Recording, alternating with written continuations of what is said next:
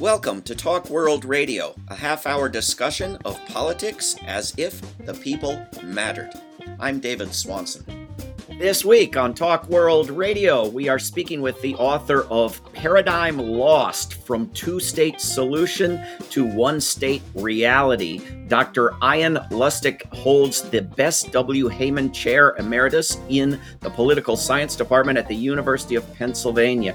He has published widely in the fields of Middle East politics, comparative politics, social science methodology, U.S. foreign and national security policy, and social science-based computer simulation. Dr. Lustick, welcome to Talk World Radio. Wonderful to be here with you. Wonderful to have you on. Thanks for the work you've been doing and for this book. Why is a two-state solution no longer a real option at all? The fundamental reason for that is that Israel, which really holds most of the cards to determine whether or not a Palestinian state could come into existence, because it has controlled all the territory that was a candidate for this statehood. Israel has fundamentally changed over the last 50 years, especially the last 25 or 30 years. It changed from a country that was founded and operated mostly on social democratic principles, which never had a complete solution to the Arab problem, but was in principle open to sharing the country with Palestinians. It's changed from that kind of a country to a country that is dominated, as we can see by the last results of the last election, by ultranationalism, a very militant kind of commitment to Jewish particularism, very strong influence of religious fundamentalists in the government. In other words, for Americans, you can think of it this way. In the 1950s and 60s, Israel was kind of a blue state, of Connecticut or New Jersey in many ways.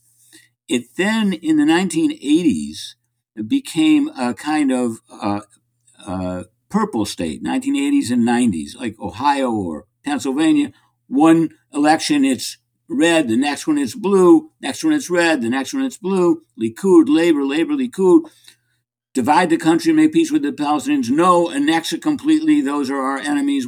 God gave us the whole land. No, back to negotiations. That was when it was a purple state. It's now deep red. It's Oklahoma. It's Idaho. It's Nebraska. Now, it doesn't mean that it will always be deep red, but it is now, and you can imagine it'll take some time for Idaho or Nebraska or Oklahoma to shift into a different category. But that means that under the auspices of this state, all the territories that Israel actually rules are effectively part of the country. So if there is going to be someday a second state west of the Jordan, a Palestinian state in some pieces of territory, whether it's in Gaza or parts of the West Bank, the process of getting there will be a process of secession from Israel. It won't be a process of negotiating between an Israeli government and a separate Palestinian government that's a state on the way, that's in territory not held by it, not a part of Israel. That's the big difference. And then there are, my book goes into three major factors that produced that change, but the fundamental thing is that change occurred. I want to ask about those factors, but I also want to sort of clarify exactly how good the good old days were, because I actually loved every paragraph of this book except the very first one that I almost didn't get past, because it seemed to celebrate or at least condone what, correct me if I'm wrong, was a vicious, murderous ethnic cleansing that created Israel, and to sort of constrain all criticism to the actions of later decades. I was wrong, I hope, in that impression. Well, I'm looking at the first paragraph to find out what it was that struck you that way. Let's share it together and take a look. Zionists saw more clearly than anyone else the catastrophe facing the Jews of Europe and the need for a refuge. Their campaign to transform all or most of Palestine into a Jewish state succeeded in 1948. The Israeli-Palestinian conflict arose from that success and from two refusals.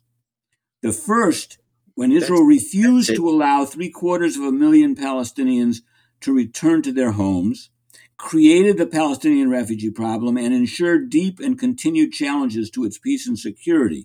Then I go into a second refusal after the 1967 war. But there's no question that I accept the fact that Israel, however you might value it or not value it, created in 1948, was created on the back of a massive act of ethnic cleansing. That was without the displacement of 750,000 Palestinian Arabs during the war, there would have been an equal number of Arabs and Jews in the state that the UN created. And we would not have had not only the reality of a Jewish state, but even the kind of image cherished by many Zionists that there was between 1948 and 1967 a cozy Jewish democratic state that didn't discriminate. No, my first book, my dissertation was on Arabs in the Jewish state, Israel's control of a national minority. Thanks to the expulsion, displacement, and exclusion of the Palestinian refugees, Israel had a minority starting in 1948 of about 15%, now 20% Arabs. It would have had a minority of 40 to 45% had that not occurred. And Israel used a military government to rule those people. They formally had citizenship, but they were very constrained. What I'm now saying is that after 75 years, we see that Arab population, not because any government in Israel ever intended it, become a crucial player in Israeli politics. No, the reason there was a government until recently that was not as extreme as others is because it could only be formed by including Arabs within it. The reason we're looking at the possibility of an unprecedentedly, openly racist government being arising in Israel is because Arabs are excluded from it. And now we see what's left of the Israeli left searching for ways to build an Arab-Jewish party that effectively will not be Zionist. So what I am seeing is the transformation of Israel from a state that some could at least imagine as cozy, small, and Jewish into a large, non-democratic or partially democratic and a heterogeneous, multicultural state in which the battle is over democratization. What will it take and how long will it take for this new, larger country that has as many or more Arabs in it and Jews to become democratic? Very good question. And can you be democratic and be devoted to a single religion? Probably not, unless you do it in an extremely formalized way, as in Britain, where the Anglican Church is the official religion of Great Britain, but it has almost no meaning anymore for the lives of people in the country. The problem with trying to do that with Judaism or Islam is that there is no real separation of community, of ethnicity or nation and religion when it comes to Jews, or in many respects, when it comes to Muslims. There's a sense of a political community that's deeply invested in the concept of the Jewish people or the Muslim Ummah that is not present, at least not in recent incarnations of Christianity, certainly not of the Anglicans. We're speaking with Ian Lustig about his book, Paradigm Lost, and I wonder if we could talk about some of the key factors that have created this one-state reality, as you call it. Well, I'm a political scientist, and I'm a pretty serious student of history, and one of the things that I have learned is that people try to change their world in very specific ways, politicians, and they're often successful in the very short term in mobilizing resources and cleverly deploying them and getting what they want. But if you back away and look at what the results of what they did 5 or 15 or 25 years later, you find that whatever little purposes they secured are overwhelmed by the unintended consequences of those supposed victories, which often lead in the other direction. So, to take a very large example, the United States, President Lincoln fought the Civil War to preserve a union. He never wanted multiracial democracy. Insofar as he talked about what would be done with black slaves, they would go back to Europe. His main point was he was against miscegenation, and slavery encouraged miscegenation. I mean, we don't know completely what he really thought, but that's what he said he thought.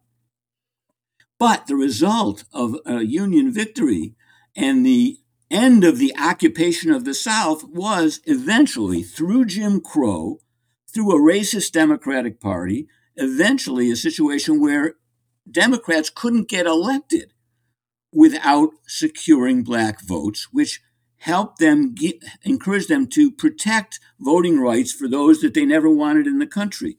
Now, that kind of thing also explains how women get the vote, and there was never any plan to do it, no agreement, no negotiations between men and women to finally come into an agreement.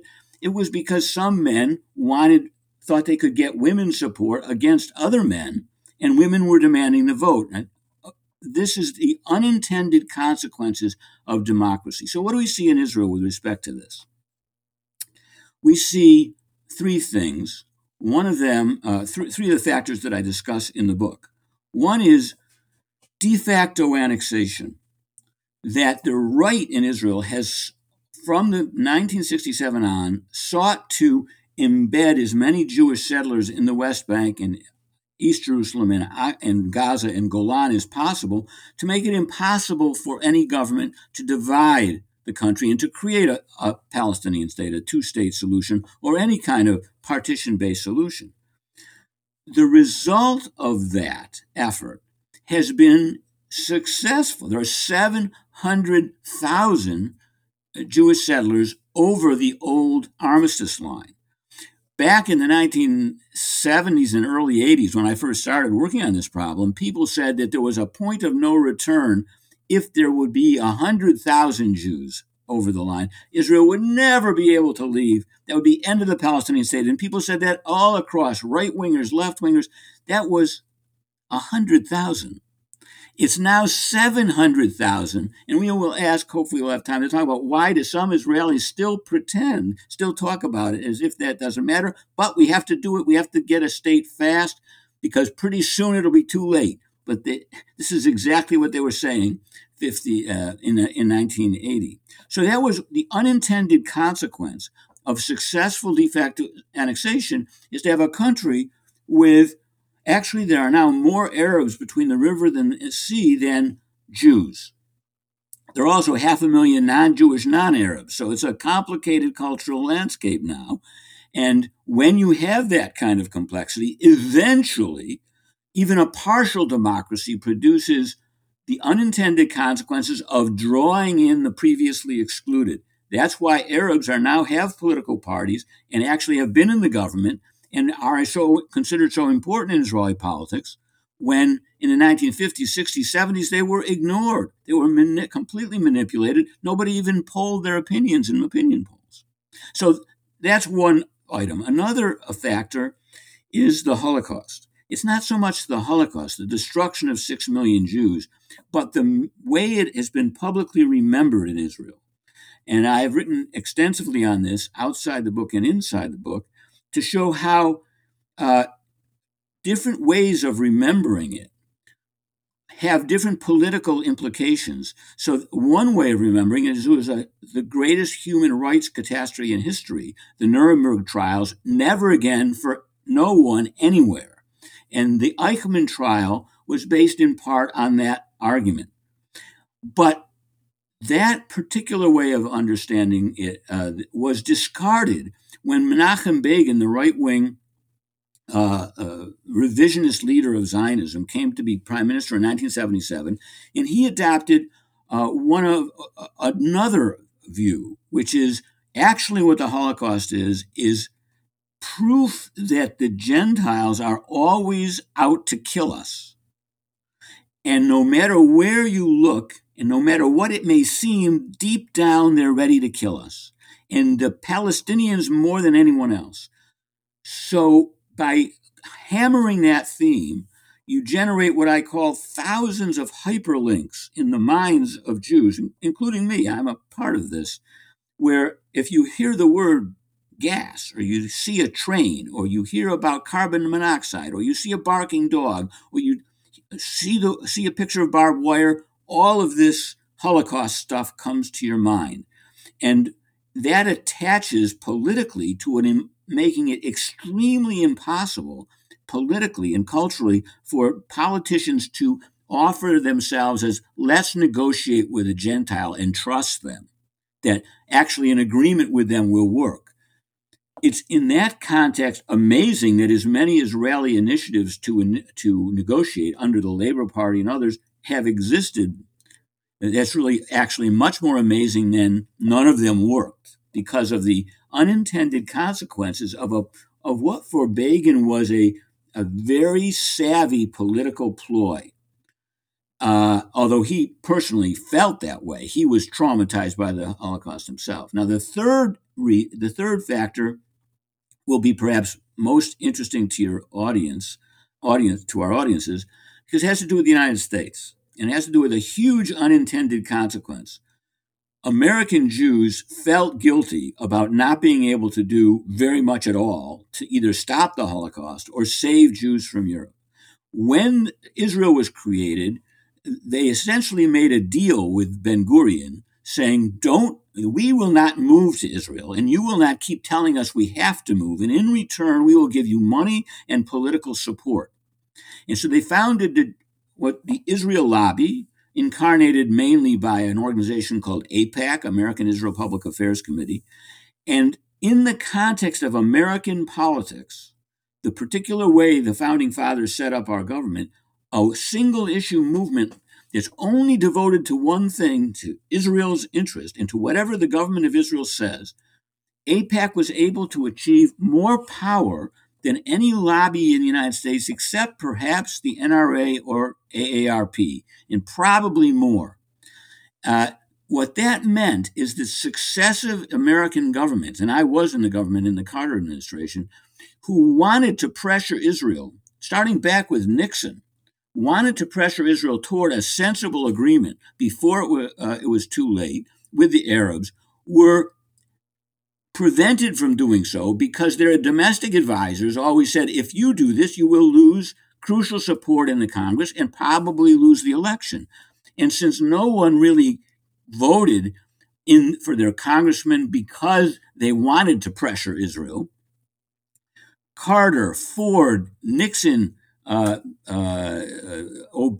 even in his second term, the Bushes all backed away from things that they wanted to do. What was the unintended result of this? From AIPAC's point of view, they had secured an amazing victory. Israel's friends were always in charge. And from in Israel's point of view, the right wing thought, well, there's nothing easier than manipulating the United States. That's actually a quote in the book. But what was the unintended result was that Israeli politicians that could have won elections based on the idea that we have a moderate, pragmatic way to solve the Arab-Israeli conflict, and the United States will support us. And if we don't do it, the United States will pressure us, so we'll lose more. They were always shown to be wrong. Shulamit Aloni, Yossi Sarid, Chaim Ramon, all of these wonderful politicians flushed down the political toilet because the United States ended up producing a cocoon around Israeli democracy that made it impossible for Israelis to feel the future consequences of their extreme positions that they took on settlement and toward the Arabs. So that unintended consequence of AIPAC's success was to make Israel, to deflect it into a very right-wing incarnation of itself, much more right-wing and extreme than it would have been had AIPAC not been as successful as it was. I just finished this with one point, which will be striking. There are two issues in international politics, and only two, where the United States for 50 years has been 3 to 4 degrees of distributions away from the norm, away from the international norm, way over to the side. What are they? One is Israel. 145 countries vote one way, and the United States, Samoa, and Israel vote another way. What's the other issue? Cuba. The United States and Israel are the only countries that voted to maintain the boycott against Cuba, even though those are the two countries that oppose boycotts against Israel. What's the similarity between Cuba and Israel as issues in American politics? Is that they both are identified with powerful, domestically crucial single-issue movements, the Cuban lobby, especially in Florida, and the Israel lobby, AIPAC. That shows you everything you need to know about how a small fact about American politics leads to this massive outcome unintendedly in Israel. So Israel and AIPAC having turned the United States into this disastrous force for Israel, and having turned domestic opinion within Israel into such hateful bigotry toward Palestinians, and having built all these settlements and having created all this polarization and segregation, and these are all factors that weigh against a two-state solution, but none of them seem particularly good for a one-state solution either, do they? All right, so one of the things you'll notice about the title of my book is it's not from two-state solution to one-state solution. It's from two-state solution to one-state reality. Now, I struggled for decades outside of my role as a scholar for a two-state solution. And what did I mean by that? I meant a prettier picture of the future that I know how to get to. I know it with a little American pressure, a left-wing victory in American elections, moderates continuing to control the center of gravity among Palestinians, and a negotiated solution supported by the Arab world that had endorsed it and Europe. And I thought that looking back, Oslo was something I predicted would occur. It had probably by that time, with a couple 100,000 settlers in the West Bank, only a 20 to 25% chance of actually succeeding. But I had a solution in the sense that I had a pretty picture and I knew how to get there. I knew a reasonable way to get there politically. Now I can generate all kinds of pretty pictures for the future, including two states. I can imagine in my mind, or cantons, or a federation, or a confederation, or a one state for all its citizens. My trouble is I can't say any particular way to get there in reasonable amount of time. So I don't call it a one-state solution, but it is one state. People said it was impossible to have a one state. No, we've got one state. It's just not a democratic state. It doesn't mean it can't become democratic.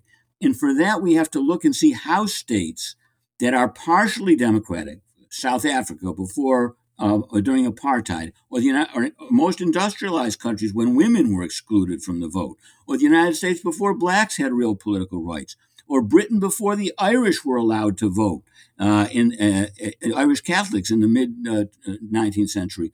We know that those processes take a long time and are not things that are planned and don't occur through negotiations. So we have a one-state reality that incubates new possibilities. There are also very bad possibilities it incubates. We've seen in all the countries I mentioned horrible oppression, sustained coercion, violence, slavery, and so on. But now, hopefully, we're living in a world which, for all the struggles of with authoritarian populism, liberal democratic norms can win out internationally. And if they do, Israel will be living in a world which over the decades, it will find very difficult to resist the principles of democracy from working inside itself. We've got a few minutes left. Ian Lustig, correct me if I'm wrong, but a big part of finally getting some civil rights in the United States was nonviolent activism. And a big part of women getting the right to vote was women chaining themselves to the White House fence and starving themselves in prisons and being force fed. And so, assuming that a one state solution is just ever so conceivable, what should we be doing and what should we not be doing? Well, I think that one thing to do, first of all, we are seeing that. I mean, among Palestinians for decades, there's resistance and planting olive trees and trying to protect their farms, and semi-violent resistance with stones, even with Molotov cocktails, and of violent resistance with guns and knives. And there's a recrudescence of that.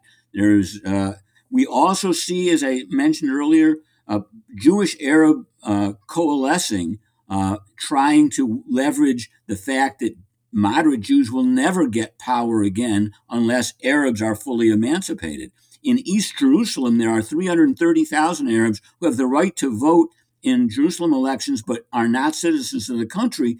And there is an effort to get them to start voting in municipal elections, to accept that there's a one-state reality.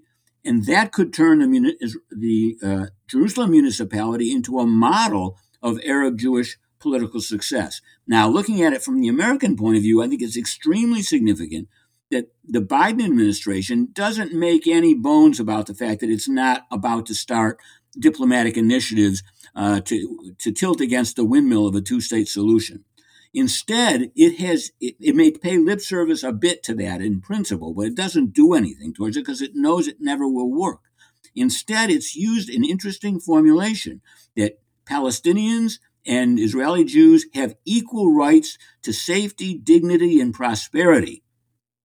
And defining the problem in Israel-Palestine as one of equality and democracy, instead of occupation of another land, of decolonization, that is a big step forward. Americans can speak their mind about what should be done when Arabs are mistreated, are not treated equally, whether they live in the Galilee or in Judea and Samaria. And I'll end with this interesting note. There were some on the left who have objected to the fact that the American ambassador to Israel just went to an Israeli settlement to visit and console the families of a victim of a Palestinian stabbed a settler and killed him, a father of 6. The United States used to not go to settlements, no representatives. We are going there now, and I see that as a good thing because we also go to the victims' homes inside the Green Line and outside the Green Line. That's treating also Israeli mistreatment of Arabs on either side of the Green Line as equally open to our assessment. So that we did also open an FBI investigation into the Israeli killing of the Palestinian woman journalist in Nablus. And the Israelis are furious about that, but we are acting as if this is all one country and Israel is responsible for what happens there. The times they're changing. We've been speaking with Ian Lustig. The book is Paradigm Lost: From Two-State Solution to One-State Reality. Thank you very, very much for coming on Talk World Radio. Thank you for having me, David. This is Talk World Radio. I'm David Swanson. Take action at rootsaction.org. Help end war at worldbeyondwar.org. Read or listen to today's Peace Almanac entry at peacealmanac.org. All past shows can be heard at talkworldradio.org. Talk World Radio is produced in Charlottesville, Virginia, and syndicated by Pacifica Network. There is no way to peace. Peace is the way.